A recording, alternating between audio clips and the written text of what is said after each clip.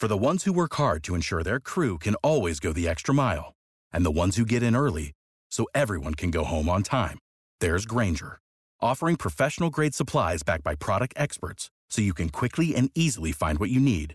Plus, you can count on access to a committed team ready to go the extra mile for you. Call, click Grainger.com, or just stop by. Grainger, for the ones who get it done.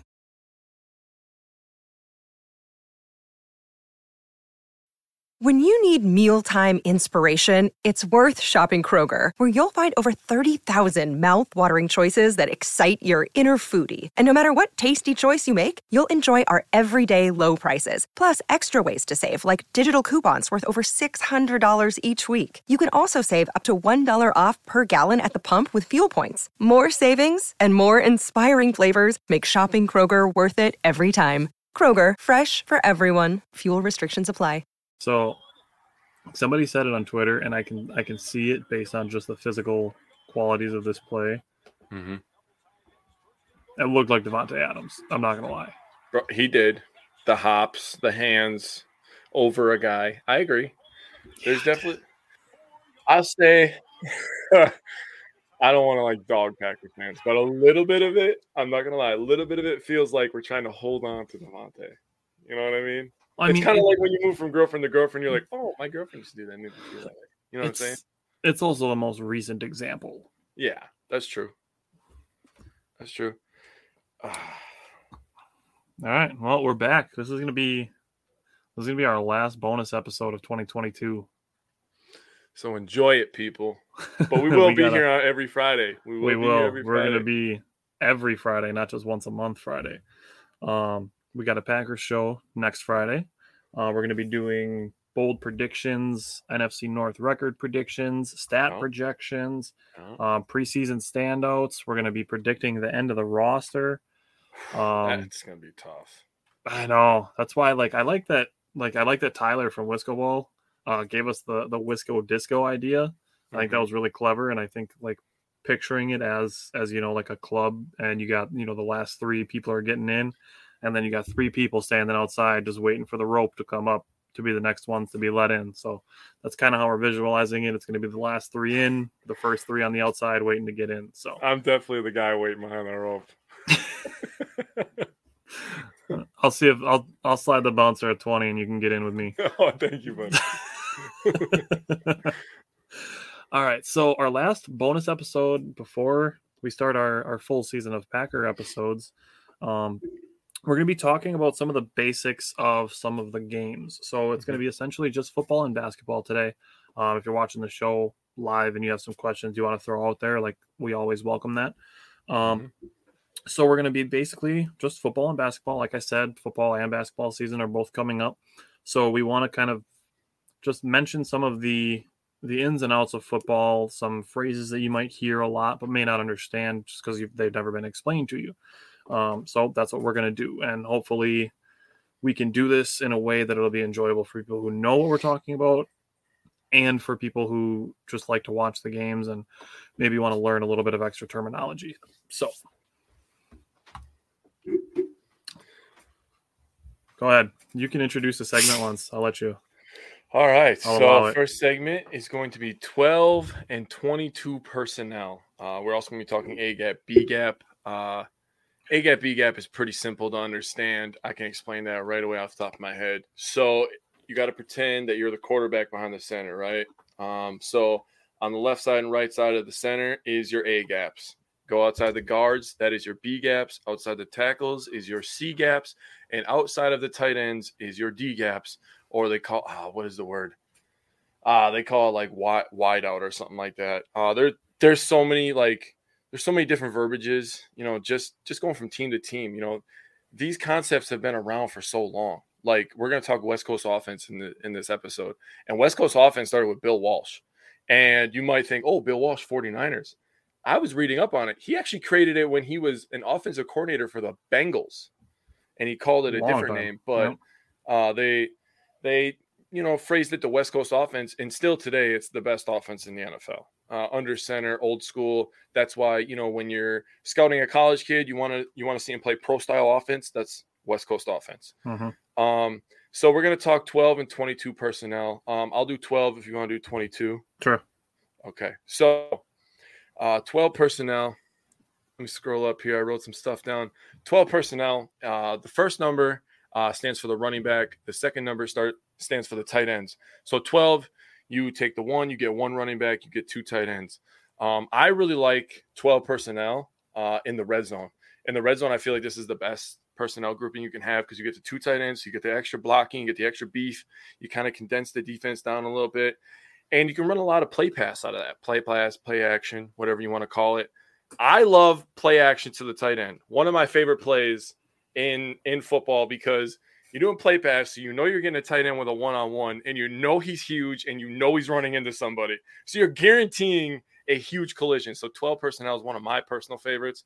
The Packers need to run it more in the red zone, especially with the team they have now.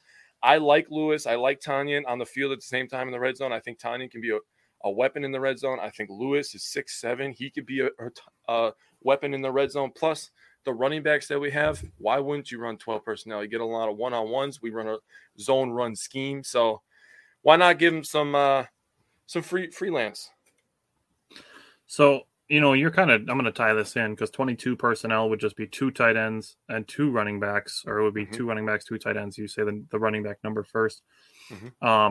Essentially what it does is then whatever number of players you have left, that's how many wide receivers are lined up. So if it's 12 personnel, it's 1 running back, 2 tight ends, 2 wide receivers. If it's 22, then it's 2 running backs, 2 tight ends, and 1 wide receiver. Personally, I'd like to see the Packers run a little more 22, and I think they probably will. They'll probably run a lot of 22. They'll probably run a lot of 21, especially to start the season without Robert Tonyan healthy.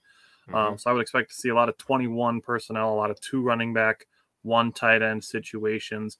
And, Aaron Rodgers said it just the other day that they want their 11 best players on the field as often as possible. And Aaron Jones and A.J. Dillon are both in the top 11 on the offense. So, it'll be interesting to see how the dynamic works between the two of them because Matt LaFleur is a mindful coach when it comes to keeping his players fresh and healthy. So it'll be interesting to see just how that plays out. But so that's 12 and 22 personnel. And then like Jake explained, the A gap is between the center and the guard. B gap is between the guard and the tackle. C gap would be outside the tackle between the tight end. And then outside the tight end would be the D gap or the wide. So this one's a little more complicated, but let's explain what a West Coast offense is. Okay, well, I started, so you start this one. Let me hear what you got. All right, so I'm interested. I'm actually interested. Is essentially built on using a lot of quick slants, using wide receiver speed to the advantage of the quarterback. So this was a situation, or this was a scheme that was designed to make average quarterbacks better.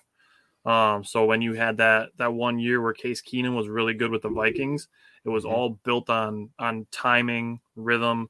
You're not relying on one-on-one situations, although this type of offense can create that. But essentially what you're doing is you're saying, this is where you're going to be at this time. The ball is going to meet you there, and that's how we're doing it. So it's not you're going to try to get open on this route, or you're running an option route or anything like that. It's all built on timing and a lot of quick action. Yep, that's where you'll hear the term 3-step drop, 5-step drop, 7-step drop. That's where that timing comes in. The quarterback comes out, calls hike. Could be shotgun, could be under center. It doesn't matter. West Coast offense is still built on timing. So, with under shotgun, it's like, okay, you got to count in your head. Okay, I got 3 seconds to get to this spot right here. I got to get up the field and I got to cut right here. That's what Rodgers is talking about, the crisp routes when he was talking about the young receivers the other day. You got to be in that spot at that time. And, I know they're getting experience in the preseason, and this is why we kind of laugh off preseason. We enjoy it because it's football, right? And we miss the Packers. So we get to see some young guys. Yeah, it's awesome to see the damn yellow helmets running around smacking some people. If you're Romeo Doubs, you're catching touchdowns over people. That was a great catch. That was I can't nice. get over it. I'm still thinking about it. That looked nice. What up, Tim? So with that, Rodgers is talking about just being at the right place at the right time, doing the right things over and over and over again. I don't know if you saw what Sammy Watkins said the other day, but he's had a really good couple days. He had a really good couple days against the Saints. And he was talking about how he feels like he's doing good, but he's not there mentally. So he's trying to tell himself, remain humble and get there mentally. Let the mental catch up to the physical, and that's when you take your game to the next level. So I like how Sammy Watkins is approaching it. I think that is great for the young guys to see that type of mindset. Absolutely. And Sammy's a very talented guy. Yeah, he's a very talented guy. Remember, this guy was highly touted coming out of college. I know he's a little bit more banged up now, but he's had a couple really good years in the mix of all his injury marred seasons. He can still produce, man. It's all really a question with Sammy Watkins. It's all really a question of if he's healthy. If he's healthy, he's really good. Yeah. But he hasn't been able to show a fully healthy season in like 4 years. Yeah. You know, but they say if is the biggest 2-letter word in sports. If this, if that. Hey, like I said on Wednesday, just because it hasn't ever happened doesn't mean it won't ever happen. Man, watch the man go for like 1,300 yards or something. Dude, crazy. and 9 touchdowns. Oh, wouldn't that be insane? That would be awesome. So we've talked about it too. When Matt LaFleur came to Green Bay, he brought this type of offense with him. And, you know, we talked about it, how this system was designed to make average quarterbacks look good. Nobody ever took an elite quarterback and put him in this system. And now Rodgers has back-to-back MVPs. You know, it's not just because of the offense. It's not just because of Rodgers. It's not just because of Devontae Adams, but it's all of these things combined. And that's where, you know, the Packers didn't necessarily feel the need to go get a big-name wide receiver. They didn't feel the need to trade for an A.J. Brown because they have an Allen Lazard who can be a possession wide receiver. He can play close to the line. He's got a big physical body. And they drafted the take the top off the defense guy in Christian Watson. And then they're just working with Sammy Watkins and Randall Cobb and Romeo Doubs. So that's basically what they're looking at. Aaron Rodgers has hinted that Allen Lazard is going to be kind of stepping into the wide receiver 1 role. But I think it's, like I said during our last Packers show, that I really think it's going to be more of like a hot hand approach. And there could be a different wide receiver 1 every week. You know, if you're having a great day, like, Rodgers isn't going to take the ball away from you. You know what? Talking about that, I was waiting for today because I was going to ask you this because I saw this on Monday. And I don't remember who tweeted out, but it was a Packers account. And they said, if you're a defense and you have to double team somebody on the Packers just to take somebody away, who are you doing that to? And I was like, every Sunday, the best player on offense, not a lineman, not named Aaron Rodgers, is Aaron Jones. It's Aaron Jones, yeah. So if I was going to force to take away somebody, it'd be Aaron Jones because he can hurt you with the pass and the run. Not that Dylan can't, but to the ability of Aaron Jones, he can hurt you mega in both those areas. You know, he's that guy that could take a handoff and go 70 every play. You don't know when that's going to happen. True. He could catch a pass and he can go 60 yards. You know, we saw that in the playoff game. So if I was going to take somebody away, it'd be Aaron Jones. Now with the receivers, you could make a case for AJ Dillon as well, just because he's the guy that you're going to have the hardest time trying to bring down with one defender. Over the course of 60 minutes, I'll tell you what, that 250 pounds feels like 500 after you hit it a couple times. That's all I know. Lazard's not a small guy either. He's 6'5", like 230. Like, he is a truck. Yeah, but the only thing about Dylan is you can literally just hand him the ball 20 times, and then that 250 will just feel like 500 pounds.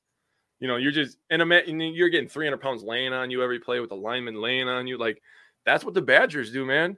They have these big, freaking gigantic 18-year-old kids that are 330 pounds and 6'9". I'm like, well, where are these kids growing? I don't understand. They're all from Minnesota and stuff. That's like anywhere that grows corn, like they just come out of the cornfield. Like, they're not actually born. It's like a children of the corn situation. Like one day when they're 16, like they walk out of the cornfield and then they're like, oh shit, another one showed up. We put pads on them and now you're playing football. Like, yep, we'll just slap a W on the side of this one, call it a day. That's basically what happens. But yeah, that's what the Badgers do. That's what the Packers can do with AJ Dillon too. All right. Do you want to say anything else about the West Coast offense? Let me see what I got in my notes here. Okay. West Coast offense. Remember I said play pass before. That is actually a term that Bill Walsh coined. He said that the play pass is the greatest play in the NFL. And me and you are on that wavelength of play action pass, one of our favorite plays. I shared on my personal page. If you're not a friend of me, you can add me on Facebook. Aaron Rodgers, his fake handoffs. And I just did this emoji because that's how I felt. because it's just a thing of beauty. And Rodgers is the best at it, in my opinion. I might be biased. I don't know. I don't care. But I don't it's know a how you beautiful thing to watch. quantify it to be able to determine it, but yeah, I mean, but it's beautiful. He fakes out the cameraman. You know what I'm saying? Yeah, that happened at least twice last year. When you get the cameraman, and they're pretty good at their job. I mean, you're doing something. So the West Coast offense is very good for the play action pass, which we are a fan of here. All right, let's talk about pre-snap motion. Now, there's a lot of this to be made of. Like Rodgers said, he doesn't like a ton of pre-snap motion just because he wants to keep up the tempo. But what are some good things that pre-snap motion can do for your offense? Okay, so if you're a quarterback not named Aaron Rodgers, who is one of the smartest quarterbacks in the league, pre-snap motion to me is the easiest way to help your quarterback diagnose, what defense you're in. And we are going to talk about zone defenses versus man defenses. There's some little things that you can do to notice those. But pre-snap motion, you send a wide receiver from the right to the left. This is, by the way, take this tip if you play Madden like myself. Just take a wide receiver, slide him over there. Your guy may have to change the play. You look at the safeties, you're just like, okay, touchdown, easy money, right? Well, if you're me at least. But, you could send a guy in motion and you could see how the defense resets. There's strong side, weak side of the field. Most of the time, strong side is to the wide side where you have the most yards, and weak side is to the hash mark where you have less grass, I guess, to the inbounds. So you can go from strong side to weak side to strong side. You can reset that strong side. And I like pre-snap motion. I like the jet sweep motion. I think it works. And Aaron Rodgers is amazing at it. His stats are crazy in pre-snap motion. So I thought that pre-snap motion was a thing that LaFleur brought over because we never saw that in the McCarthy era, right? Nope. So, oh my God. Never. So, pre-snap motion went way up. Yeah. Hang on one second. I'm getting stupid text messages. Okay, so I went down and I did Aaron Rodgers averages since LaFleur came over when pre-snap motion was issued into this offense. Nice. He averages 4,138 yards, 37 touchdowns, 4 interceptions, and a 109.6 rating. 37-4 on average. Dude, that's 3 years. That is 3 years worth of games. He's averaging 37-4. That's disgusting. That is absolute. And you want to know something? That was his stats last year, 37-4. Jeez. And you wonder why the guy won the MVP. And everybody's like, "Ooh, Brady should have won MVP." No, he should not have. Yeah. Insane stuff. The pre-snap motion just makes everything so easy for the quarterback. Like, Rodgers is already smart, right? Mm-hmm. Now he sends a guy over there. This guy goes over there with him, and Rodgers just like, okay, good joke. Yeah. Well, Rodgers does this thing too, where like he targets like the weakest link on the opposing defense. Yep. Like he knows when you just brought a rookie in to replace somebody who got a stinger on the last play. Yep. Like he knows like that guy wasn't here on the last play. Yep. And now I'm gonna bring Devontae over, and now he's gonna be guarding Devontae because Rodgers will bring a guy over to basically move everybody down one slot. Mm-hmm. And now you're guarding our best player, and you are your team's worst player. Yeah, have fun with that. Yep, the ball's coming your way. Just know that if you're an opposing defender and you weren't in on the last play and you're lower on the depth chart, just know the ball's coming your way. Oh, 100% of the time. But Rodgers doesn't need pre-snap motion. He when he comes to the line, he basically knows what defense you're in by where the guys are lining up. Mm-hmm. He's already setting everything up in his head. That's why he can make so many adjustments. Peyton Manning was the master at the pre-snap adjustments. Yeah, he was. Peyton Manning, yeah. Dude. Yeah. Do you remember playing Madden against Manning? Do you remember that? Do you know that he started a production company, a sports production company? Do you know what it's called? Omaha. It's Omaha Productions. Knew it. Easy. I knew it. Dude, so this is before Omaha, and he was still on the Colts. Every time you shift your defense, like move your D-line in, move your linebackers to the strong side, he'd be like, Eagle! I'm like, Jesus Christ, I've heard Eagle about 140 times, and we're playing 5-minute quarters. Oh, that's awesome. All right, so let's switch from offense to defense. Let's talk about the defensive alignments. So I think it was 2015, 16, that the Packers went from a 4-3 system to a 3-4. It was somewhere around there. Mm-hmm. So 3-4 defense is 3 defensive linemen, 4 linebackers, 4-3 defense is obviously the reverse. It's 4 defensive linemen, 3 linebackers. Essentially what it does is it takes a defensive lineman away and puts in a linebacker, obviously, but that it should increase the speed of your team by putting in smaller, more athletic players than just guys that take up a ton of space. It showed for a couple of years that it made the Packers very susceptible to the run, but it seems that year by year they've gotten better at using the 3 in the front to try to control some of the running lanes. And now having a guy like Preston Smith, who I think is one of the more underrated outside linebackers in the league, and Rashawn Gary, who's obviously known for his pass rush prowess, but is getting better at run defense. It's something that's getting better for the Packers. And then obviously they add Devondre Campbell, who was an all-pro last year, and now first-round pick Quay Walker. So I'm really excited to see what the 3-4 defense can bring for the Packers this year. Yeah, so these are your base defenses. We're going to get into some, more defenses as we talk. In the 3-4, your D tackle, aka on our team, that's Kenny Clark, has to demand 2 people, which he does on every play, right? So then after that, he takes 2 people, so he's taking 2 of the 5. Essentially, you want one guy on the D line to be able to win one-on-ones. And last year that was Dean Lowry. So Dean Lowry was very good last year, winning his one-on-one matchups. Yeah, about 6.5 sacks last year, I think. Yeah, and he bats down a ton of balls. Dude, he's still doing that. Even in preseason right now, he's still doing that. Yeah, I know. And it's God, he's crazy. He's a little underrated in my opinion. This is gonna kind of tie into one of my other guys that I like on the Packers, but if we talked about Dean Lowry potentially being, the most improved player on the Packers last year. Me, you, Simon Bryant were kind of all in agreement on that. If he steps it up again, another level, like I'm gonna give him the nickname JJ Watt Light, because like I gave Robert Tonyan Kittle Light, so I want to give potentially he's got to play out this season and improve on what he did last season. But if he does it, like we're talking JJ Watt Light on Dean Lowry. Imagine if the guy comes out here, because everybody's worried about the new Jarran Reed. I heard we're doing a lot more blitzing with our inside linebackers in camp. That could be a new wrinkle to this defense that we did not see last year. That'd be very interesting. Imagine Quay Walker, as fast as he is. He's really good at diagnosing the run too. You have to worry about Kenny Clark. You have to double Kenny Clark, and all of a sudden Quay Walker's running through the A gap. You're done. You're screwed. You're not getting to him. He's too quick. Yeah. I mean, and then, you're not worried about Dean Lowry, and he goes out there. Oh, my God, that was a crazy catch. That was a crazy hit. I'm sorry.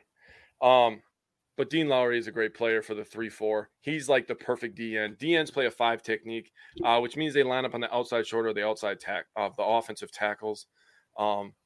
Kenny, there's numbers to all this stuff. One eye under is to the weak side. So if you ever hear them say one eye under, that means he's to the weak side of the field on the center. One eye over is to the strong side. Okay. So that's all that means. It's, it sounds like a lot. It sounds like a lot of information, but truthfully, when you hear it, it's not difficult. It's like 3 words, and you're like, so when they call a play on offense and you hear these long words, right? They sound like supercalifragilistic, like they're huge words. The offensive line is listening to 3 words. The running backs are listening to 3 words, and the receivers are listening to 3 words. That's all that is. It sounds like a lot, and it is. You hear Aaron Rodgers, and they Jordan Love comes in. These young guys always come in. They're like, XY flank 42 dagger jet sweep, and I'm just like, that was a lot. You said it so fast. I feel every time that I hear that, I want to be like the scene from Billy Madison, like slow down. That's why quarterbacks get paid the most amount of money. They have to know what everybody is doing. Yep. Running backs know where the running backs go. The wide receivers know where the wide receivers go. The offensive linemen know where they're picking up blocks. Quarterback has to know all of that. And then on top of that, he's the only player that touches the ball every play. Yeah. Davis just fumbled again. Oof. I was pulling for him too. If he can't be making much more mistakes, honestly. He's already been on the bubble. Yeah. I was surprised they got rid of Daphne over him. Well, they brought in that USFL tight end. So yeah, I know. Nate Becker. That's what his name is. Yeah. That sucks. Anyways. Yeah, that is a bummer. All right, let's switch to zone. Or wait, nickel and dime. We got to do a nickel and dime before we do zone defense. Nickel and dime. You want me to do nickel or dime? Which one do you want? I don't care. All right, I will do nickel because that is the defense I am most excited about. I'll do dime because I'm a 10. So. Well played. You set me up for it, and I spiked it. I feel like Chris Paul now because you said I set you up. Lob City, baby. All right. All right. So nickel, the real nickel in the NFL now in the current NFL is 2-4-5. So that would be 2 down linemen, 4 linebackers, 5 DBs. And this defense for the Packers and the 2-4-5 has the most potential and is what will make them a top 5 defense. They will try to get teams in situations to play nickel. They'll literally just play nickel every play if they have to. They don't care. But the lineup I'm most excited for is Kenny and Wyatt. You got Smith, Walker, Campbell, Gary. And then you got Jair. You got Stokes. You get Douglas. And then, if you're in cover 3 or cover 2, it doesn't matter. But I like the Packers, nickel cover 3 because it's amazing because Savage is very good at playing that over the top safety. So you have Savage and you have Amos. Amos can literally do everything, so it makes it easy. But the Packers nickel defense, French kiss. So good. So good. So, dime is essentially just taking it one step further, bringing in one more defensive back, and then you're looking at 6 defensive backs. So like Jake said, 2-4-5, you're essentially looking at 2 linemen, 3 linebackers, and 6 defensive backs. That's where you'd see like a Vernon Scott get on the field. Maybe a Shamar Jean Charles. If he makes the roster, it's one of those potentially guys. Rich Bisaccia and Joe Barry said that Keyshawn Nixon has been seeing some time in the secondary. So that's where you're going to start getting into seeing that 6th defensive back. As far as 2 defensive linemen, I actually think that's a spot where Jaron Reed is really going to help the team. He's a really big guy, but he's got some pass rushing ability to him. Joe Barry actually mentioned that too, that he had a really big year in Seattle and he had a really good year with Kansas City. So I think Jaron Reed is actually going to be a really underrated addition to the Packers defensive line. I agree. Okay, now we can switch to zone defense. I'm going to go out there on a limb and say this, though. So right now we're looking at – let's talk D-line real quick. So you got Kenny, you got Wyatt, you got Lowry, you got Jaron Reed, you got TJ Slayton. Yeah. And a guy that, was in the backfield a ton versus San Francisco. He's made some plays in this game. He forced a couple holding calls. Jack Heflin. How do they keep this guy off? How do they keep him off the roster, man? He's going to be in the Wisco Disco. How do they keep him off the roster? I think it's getting tough, man. The guy forces the issue. Dude, he's 150% effort. I love it. I love I love him so much. Love every ounce of it, man. I just wanted to – he's definitely going to be in the Wisco Discos. But, which side of the disco he's on, we'll see. I want him on the good side because I like him. So do I. I liked him last year already. I kind of wish he would have made the team over Lancaster last year because he just so much effort last year in the preseason watching him too. There were plays where there was run plays where he's 10 yards behind the play and he gets back into the play and makes the tackle. Diving. Yeah. Damn. Love it. All right. Zone defense. All right. I will do cover 2. You can do cover 3. Okay, I just kind of lumped them together. Okay, well, cover 2, you can tell cover 2 because if you watch any team guard the Packers, they all run cover 2. If you watch any team guard a good quarterback, they run cover 2 because they're not giving you the opportunity to get a one-on-one on the outside. Basically, what cover 2 is, you split the field in half, right? Say you go right down the Green Bay Packers logo right down the middle, split it in half. Savage takes this side. Amos takes this side. You have coverage underneath the intermediate routes. The corners usually take everything from like 5 yards to 15 yards if they have to. They play like an area right there, and then you have your other guys just go get the quarterback.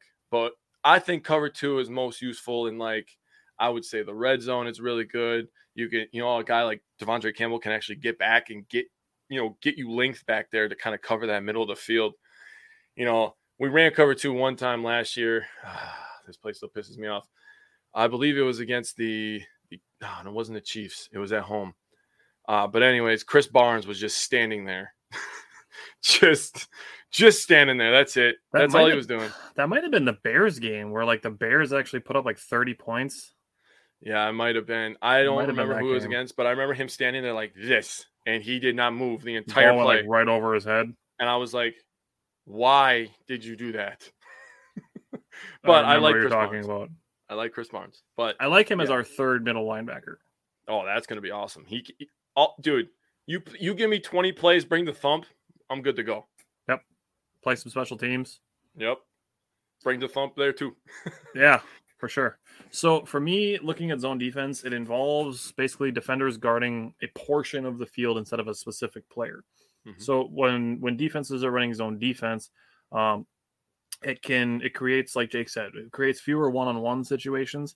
And the other part of it is that it can actually conserve energy of your players by not having to necessarily, if a guy is running, starting on one side of the field and he's going to run all the way across the other side of the field, a cornerback doesn't have to follow him that whole way. Mm-hmm. So, the corner could start guarding somebody. He crosses into the next zone. You pass him off to the linebacker, who would then pass him off to the other corner on the other side of the field, on the other side of the hash marks.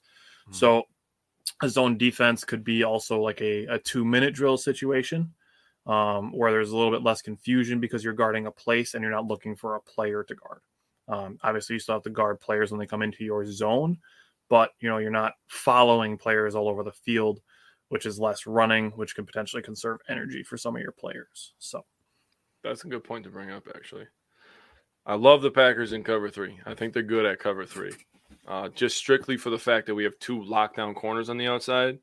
So then all you need is Campbell, Quay Walker to stay that middle 10, 15-yard area and make sure that nothing goes past Savage, who does have good wheels, and he's very good at that cover 3. So Packers in cover 3. When it comes to Quay Walker and Devondre Campbell, I'm very interested to see how they handle tight ends this year. That will be an X factor, I think. Yeah. Interested to see how they handle it. Is there anything else you want to talk about football related? No. We have a lot of football next Friday, so I'll say. Yes, there will be a lot of football discussion next Friday. I will save my energy for next. All right, let's switch to basketball. So we're going to talk about basically just 3 things with basketball. We just got 3 pretty easy ones. We're going to talk about pick and roll, drop defense, and the dunker area. So these are 3 things you're going to hear about a ton, not only in the NBA, but especially in Bucks games. Marcus Johnson will probably say the phrase dunker area 13 times a game. In the first half. Yeah. And then the Bucks run a drop defense when it comes to defending pick and rolls.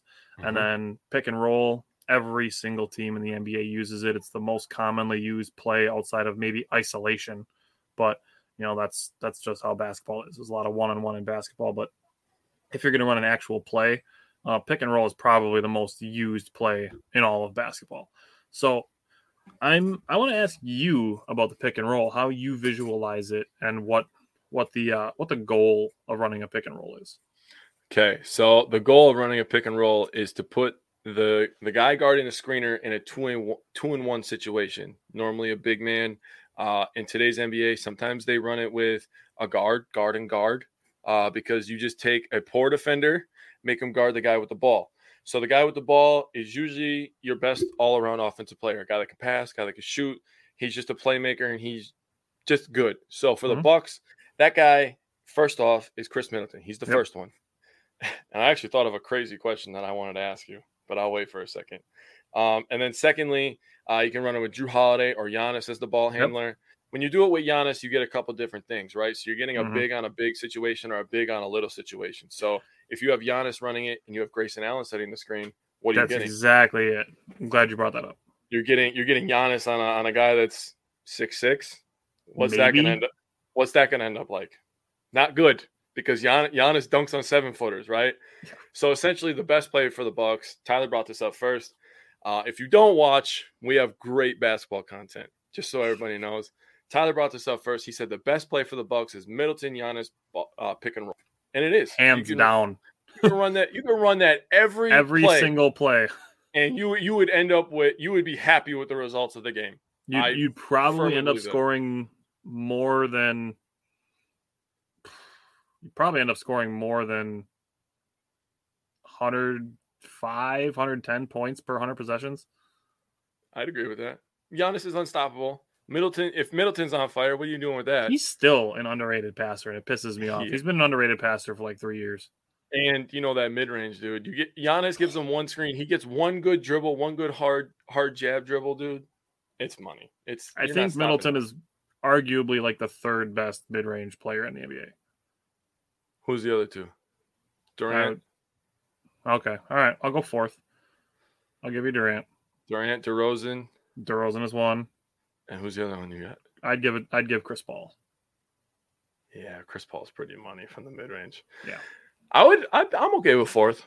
I'm happy with fourth. Fair. I'm happy with fourth. But pick and roll, get a 2-on-1 situation. You can run a pick and roll, or there's a pick and pop, but we didn't pick that one. But pick and pop is more of a new age thing. Pick and roll, Giannis sets a screen on the guy guarding the ball. They're probably going to go over because Middleton can shoot. So that means that there's a guy trailing Middleton. So now if he's getting doubled, that's just a pocket pass, right? That's just a bounce pass underneath. Yep. Giannis is getting the ball, and he's going to Euro step, spin, dunk, do whatever the hell he wants because he's Giannis. All the above. Yeah, he does what he wants. Did you see that picture with him and Mamu, by the way? I did not. I saw Mamu's poster dunk today. Yeah, that was sick too. He's taking a picture, and Thanasis is in the front, and Giannis has his arm around Mamu, and Mamu was listed at 6'11", right? Giannis has at least an inch to 2 inches on Mamu. I've seen Mamu listed as low as 6'9", but I'd give him 6'10". But Giannis he's 7 feet. He's got to be 7 feet. There's no way he's not. Because Durant is 7 feet, and they're looking eye to eye to each other. Mm-hmm. And Durant's listed at 6'9", which is funny as hell. That's weird. I always thought he was 6'10", 6'11" at least. Yeah, and then there's that picture where he's standing next to DeMarcus Cousins at the USA stuff. Yeah. And DeMarcus Cousins is listed at 6'11", and Durant's like this much taller than him. I don't know. It is what it is. The NBA height thing is just as bad as the NFL weight thing, not to get off topic, because they definitely be lying about how big Vince Wilfork is, and I don't want to hear a word about it. Warren Sapp listed at 389. Give me a break. Yeah, dude. Vince Wilfork was pushing 4. You see how big that gut was? Come on, man. Snacks Harrison listed him at 359. Like, come on, man. We know the scale tips a little bit more than that. Yeah. I mean, if you can put all of the toggles to the one side and it still goes boom, like, dude weighs at least 400 pounds. Harden is putting in work already? That doesn't make... I'm not going to get into it. Probably doing a lot of isolation. He's not stopping Middleton. He's not stopping Drew Holiday. I'm so excited for the Bucks to open the season against Philadelphia. Oh, it's going to be awesome. Giannis gets a dunk on him in Philly. So I wrote this morning, actually. There's a handful of milestones that the Bucks could pass in Philadelphia. Giannis needs 15 field goals to be number 1 in field goals in Bucks history. So maybe. Giannis needs 8 free throws made to be number 1 in free throws made in Bucks history. So he could do that. He's getting 10 attempts. Yeah. If Chris Middleton needs 9 points to pass Marcus Johnson for 7th on the all-time Bucks scoring list. Okay, so that's 3 shots. Yep. So that one's probably going to happen. Chris needs 2 free throws to move into 7th in free throws made. So all of those things could happen in Philadelphia. Dude, Middleton and Giannis are going to go down as the best duo in Bucks history. They're going to. I have a hard time already saying that they're not, just because of how long Middleton's been here. The only reason is because of the all-time great status of Oscar and Kareem, right. Even though Oscar wasn't in a Bucks uniform for that long. Yeah, most of their careers weren't in a Bucks uniform. But if they win another title, then there's clearly no debate, obviously. So I wrote that article this morning. By the end of next season, Chris Middleton could be number 2 in points. He could be challenging Kareem Abdul-Jabbar next season. Oh my God! This season he's probably going to move up to 3rd, passing Glenn Robinson. So Chris Middleton's probably going to be 3rd in points at the end of this season. And then he'll be within striking distance of Kareem next season. Wow. Like early next season. So the top 2 scorers in Bucks history are playing right now. Yeah. It'll happen. If it doesn't happen this year or next year, it'll happen eventually. Because Middleton's playing more in 3 years, you would think. It's gonna, if he needs 1,039 points to pass Glenn Robinson. He's been averaging about 1,400 points a season. So he's gonna pass Glenn Robinson this year. After that, he needs 2,000 to catch up to Kareem. So if he has 1,400 this season, he's going to need about 600 points. Okay. So probably in the first third-ish of next season.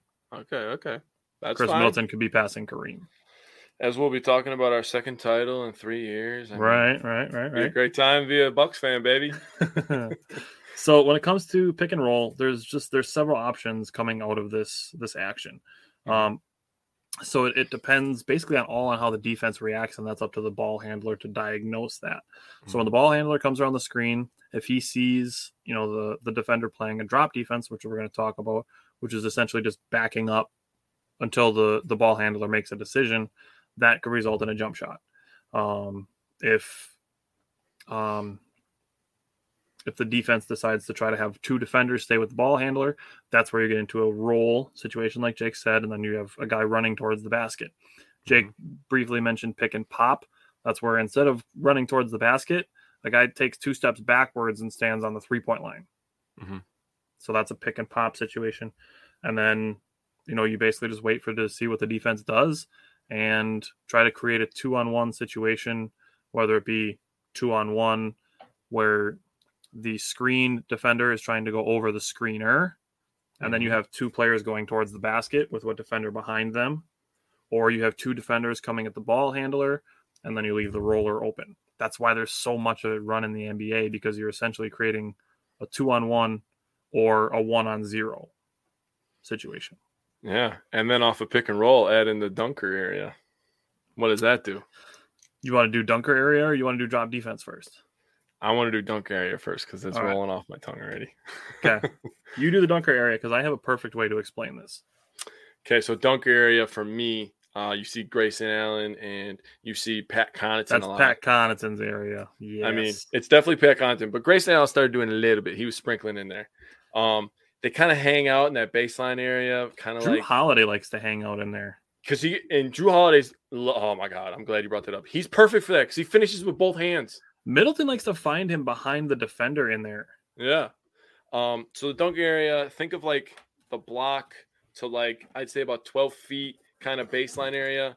So you're attacking the center, you create a mismatch, and you do a little wraparound dump off pass underneath behind the defense on the weak side. That's where Pat Connaughton cuts to all day, and he gets a ton of his points. That's why the Bucks dominate points in the paint. Because we just named 3 players that hang out in that area, and not a single one of them was Giannis, who's giving you 20 points in the paint. That's ridiculous. Oh, that's awesome. And that's before you get to guys like Bobby Portis, Brooke Lopez, it'll be interesting to see. For me, the way that I explain dunker area is if you've ever gone against a zone defense in basketball, the dunker area is what you would call short corner. Yep. So it's basically the area not up against the paint, not up against the 3-point line, but a small chunk of space in between. That area is the dunker area. You're basically straight aligned with the hoop, and you're either, like Jake said, about 5 feet away up to about 12 feet away. Just on that baseline, you're basically just trying to get behind a defender, and then, just looking to get an open shot there, or one dribble and a dunk or a layup. Yeah. So again, when you create that mismatch, you're Drew Holiday, you're creating that mismatch going to the paint, and you look weak side, as the guy in the dunker area, you have to make yourself available. That is a big thing. You got to be ready for the ball to come to you. Show hands, make yourself available, be ready to score. That's what Pat Connaughton does really, really well. He always has the hands ready, even for 3-point shots. We talked about it. Catch high, release high, right? That was it. That was the thing that he talked about last year. So, dunk area, be ready to score. All right. Last but not least, let's talk about drop defense because this became really popular with Brook Lopez. You had more debates about it, so I'm going to let you start this one. So now this ties into the philosophy that the Bucks employ on defense. So the drop defense is a philosophy of defending the pick and roll, which we've talked about, where the defender who is guarding the screener, which like Jake said is traditionally a big man, he just continues backing up, forcing the ball handler to make a decision, not allowing, the ball handler to drive by him by being too close to the screener or by being too far away that the guy just comes off the screen and shoots a wide open three. Brook Lopez does this very well because he does a very good job of keeping his hand up and not allowing a wide open jump shot, but also being able to back up quickly enough to not allow a ball handler to go by him to get a layup. Mm-hmm. What this does is it creates two things. It creates either a contested three-pointer if a guy wants to jack it up, or it allows a lot of floaters. Now, basically, the strategy is to force teams to shoot the shots that they make at the lowest percentage, which is floaters and three-pointers. Now, you want teams shooting three-pointers, but you obviously, in an ideal world, you'd like to contest them. You don't want giving up wide-open three-pointers because that obviously makes it easier. But three-pointers are the lowest percentage shot that every team shoots because it's the farthest away from the basket. So that's why the Bucks choose to allow teams to shoot the three-pointer, and that's why that defensive philosophy is not going away. And it makes sense. Yeah, it sucks when teams make a ton of threes, and that's the only way to beat the Bucks. You need like record-breaking nights at the three-point line to beat the Bucks because they do such a good job of defending the paint. The drop defense plays into that because it basically means that Brook Lopez is going to keep backing up until his feet hit the restricted circle, and if you haven't made a decision by then, you better get ready to find somebody who's open or you're causing a turnover. Yeah, you're about to run into a damn tree. And that's basically what it leaves you for. So I would say as far as the Bucks are concerned, defending a guy like Trae Young with the drop defense is probably one of the hardest players to do it against. But, he's not stopping anybody on defense, and he has shown that he can be turnover prone. It's not going away anytime soon. And with the Bucks and all the length that they have, it does force point guards or whoever is handling the ball to make really quick decisions. Mm-hmm. And if you're not ready to make those really quick decisions, the Bucks are going to force a lot of turnovers. So for me, the drop defense works perfectly for two reasons. One, you highlighted Brook Lopez. Yep. What Brook does a really good job of, and why the drop defense works, is it takes away driving lanes, right? Because Brook is obviously a slow-footed guy, but he has length. So you take away some of those driving lanes, and he has the long arm. He has a chance to contest on little mid-rangers. The other reason why it works so well is because you have a freaking straight-up bulldog with Jrue Holiday, who literally fights through screens like he's the best at it. I read an article from The Athletic last year. Eric Name interviewed Jrue Holiday about that. Mm-hmm. Dude, he makes an art out of getting out of the way of screens. Like he is so deliberate about the way he positions himself when it comes to screens. That's why when he gets called for fouls, when dudes fall down on screening him, that's why he gets mad. Because he knows that screen is coming, and he knows that he's putting himself in the right positions to get between the screener and the ball handler. That's why he gets pissed when he gets fouls called on him for that. Yeah, so with his ability to get around screens, get over screens, get under screens quickly, and basically stick to his guy, that allows one of two options. One, obviously, if you've watched any Bucks game since Mike Budenholzer came over, they're going to throw to the corner, and guys are going to shoot corner threes. That's one option. The other option is maybe the guy that Brook Lopez is guarding. But when you have the defensive guy like Giannis Antetokounmpo who can float around because of Brook Lopez and Jrue Holiday, that's how you end up with the number one defense in the playoffs. And essentially, if you want to put a guy like Brook Lopez in a situation to defend a screener or defend a ball handler coming off of a screen, and you want to leave Rudy Gobert out on the three-point line, so do the Bucks. The Bucks want you to leave that guy out there. They want you to leave Julius Randle out there. They want you to leave Dwight Howard out there. They want you to leave Clint Capella out there. They want you to leave those guys out there, Nikola Vucevic even, he's got the ability to make threes, but he just chooses not to for some reason. Like it's. Well, I would rather him shoot than DeRozan or LaVine. Yeah. So I mean, or even Ball it sometimes, because when Ball gets going, his shot's gotten better. When he came into the NBA, his shot was really ugly. It's gotten better. Yeah, it was bad. But I mean, like, not strictly just shooting, but allowing him to get into a flow playmaking wise and get others going. So if you just let Vucevic shoot, obviously the Bucks, that's what they did last year, and we stomped the hell out of them. So that's a way to beat the Bulls. You remember when Chicago fans were saying Bulls in 5? Oh, oh God. Oh, good times. Good times. You know, I heard a Bears fan say that the Bears were going to sweep the Packers this year. Yeah, I was like, I don't know what rock you've been living under, but it ain't no 85 anymore there, bud. Or 86 or 90. Like, why don't you try for incremental goals instead of going from, one end of the spectrum to the other? Yeah, I don't know, man. Like that 0 to 100. It ain't for everybody. It doesn't make you look good. It makes you look dumb. It makes you look stupid. They really are. You know how hype Bears fans were that they beat the Seahawks yesterday? I'm like, the fucking Seahawks. Oh my God. Bro, the Seahawks. They're bad. Has Justin Fields thrown a ball convincing past 10 yards? He threw one pass, I won't lie, the first game.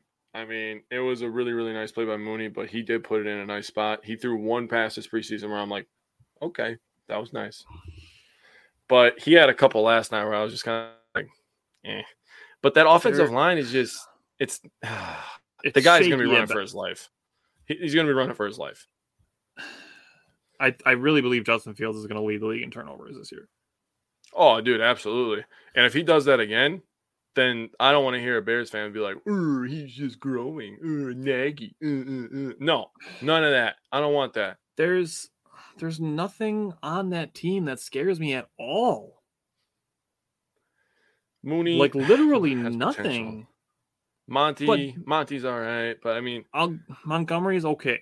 I'll give you that. He's okay.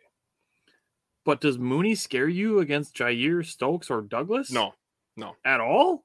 Bro, slap Jair over there. Okay, good day. Bye-bye. Now you got to throw the EQ. Oh.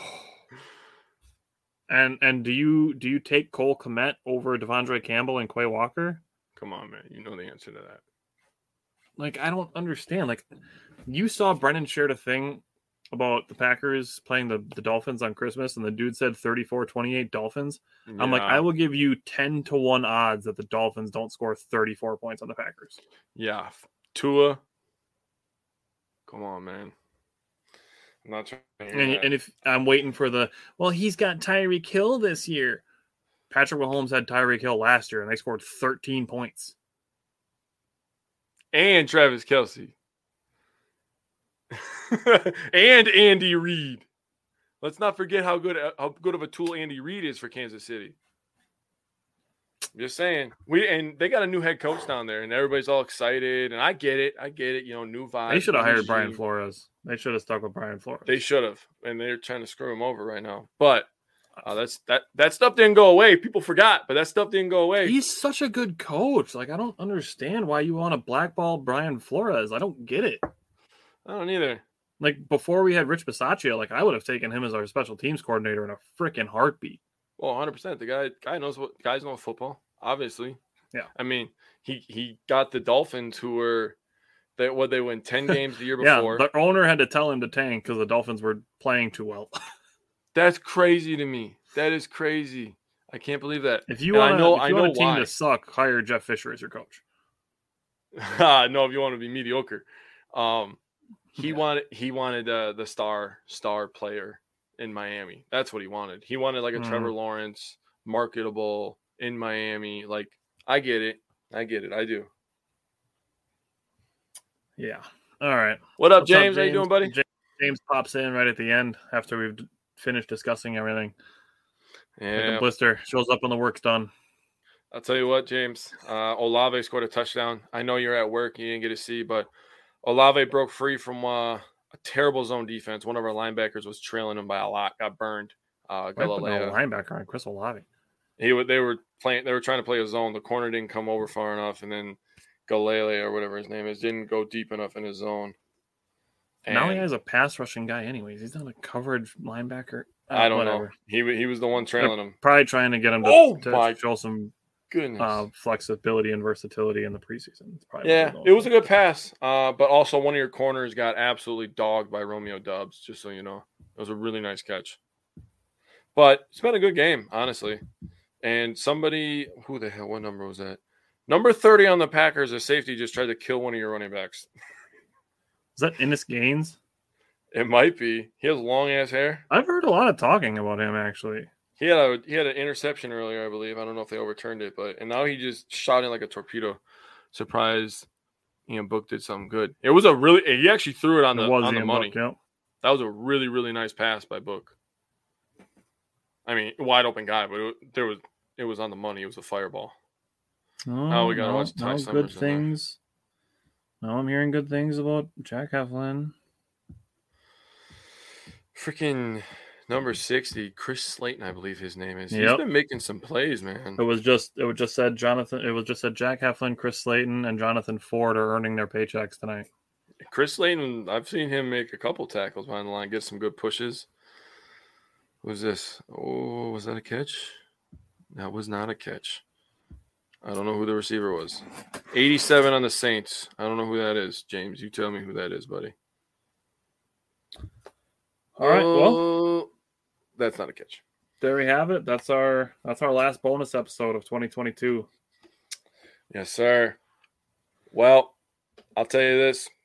You're going to want to tune in next Friday. We have some really good fun on board.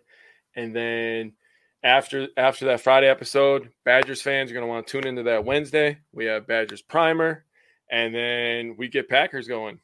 And then before you know it, September 2nd is the last Friday with no Wisco Fanatics on a Friday night.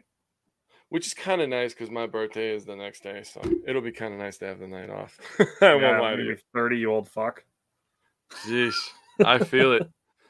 Kawan Baker. Well, he almost made a nice play. That was kind of a bad pass, but yeah. James, I respect your fandom. I really do, because you're a guy like us where you know your team in and out, you know the backups, you know the players, you know where they came from, like you know their road to the team. Like, I respect your fandom. That's why I don't talk a lot of shit to you. You know what else I like about James is that James is actually like good with giving credit to his opponents as well. Yeah, it takes a sense of maturity to be able to do that. Yes, I respect that. So I respect people that can do that. You know, I did talk a lot of shit to you before the first week last year, and obviously you humbled us a little bit, myself included. But I'm not afraid to admit that it worked out in the end. I'm not afraid to say that the Saints whooped our butt a little bit. It's okay. It happens to everybody. You heard what Marshawn Lynch said. Everybody gets got. That's one of my favorite sayings, man. Everybody gets got. Happens. So it happens, man. But we're gonna get you back in this preseason game. Not that it matters, but Jordan Love. It matters if you're a Baltimore or Chicago fan. Oh my God, does it ever? Jeez. But if you lose the preseason game too, then it matters also. Yeah, then it matters. If we go to 0-2, I swear to freaking God, I'm saying this right now, live on camera. I swear to God, if the Bears are 2-0, right? If we start 0-2 and they brag about that, I'm laughing right in their face. I swear I will. Because I saw somebody, oh my God, he was like talking trash about the Packers losing. I'm like, bro, you understand that game literally meant jack shit, right? It didn't mean anything. Nobody played in that game for us. Like, not even some of our rookies played.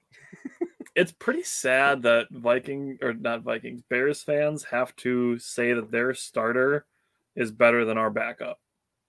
Like, that's the hill they die on. It's like, oh, Justin Fields is better than Jordan Love. It's like, the fact that it's even questionable is sad. To be honest with you, I don't know. I don't know either. I don't know, and I'm not trying to be like a really big homer or anything, but it's fucking close. Right now, I would take Love as a passer and Fields as a runner. Oh, that's how I would take. Yeah, Fields as a runner is way better than Love.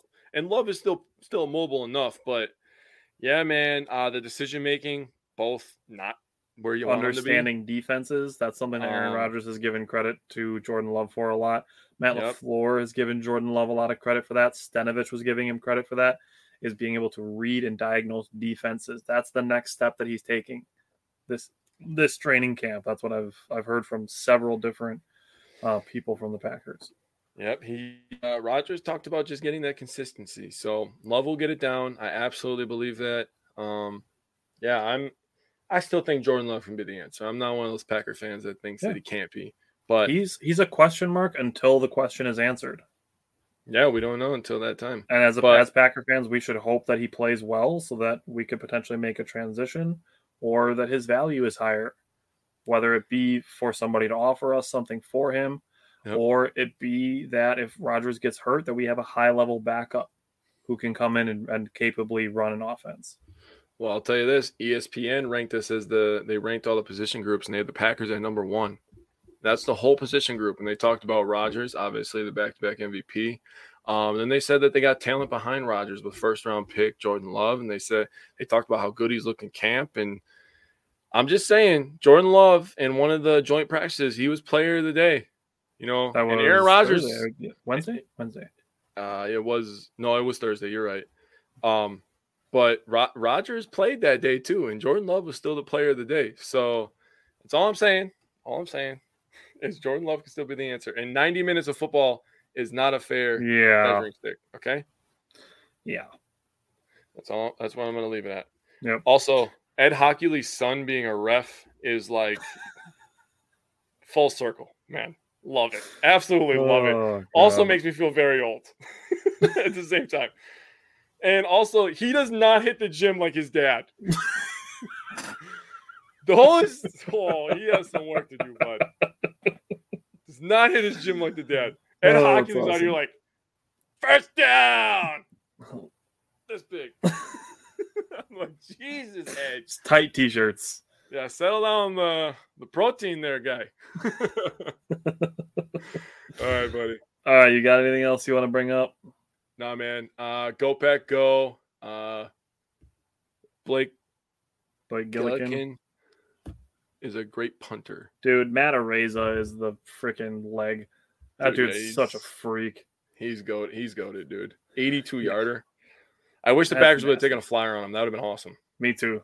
Oh, that would be awesome.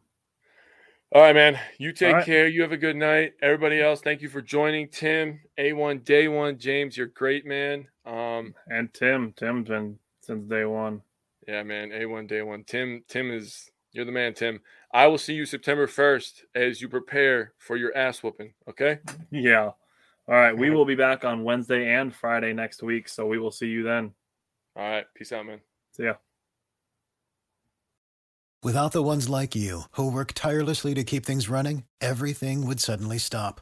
Hospitals, factories, schools, and power plants, they all depend on you. No matter the weather, emergency, or time of day, you're the ones who get it done. At Grainger, we're here for you with professional-grade industrial supplies.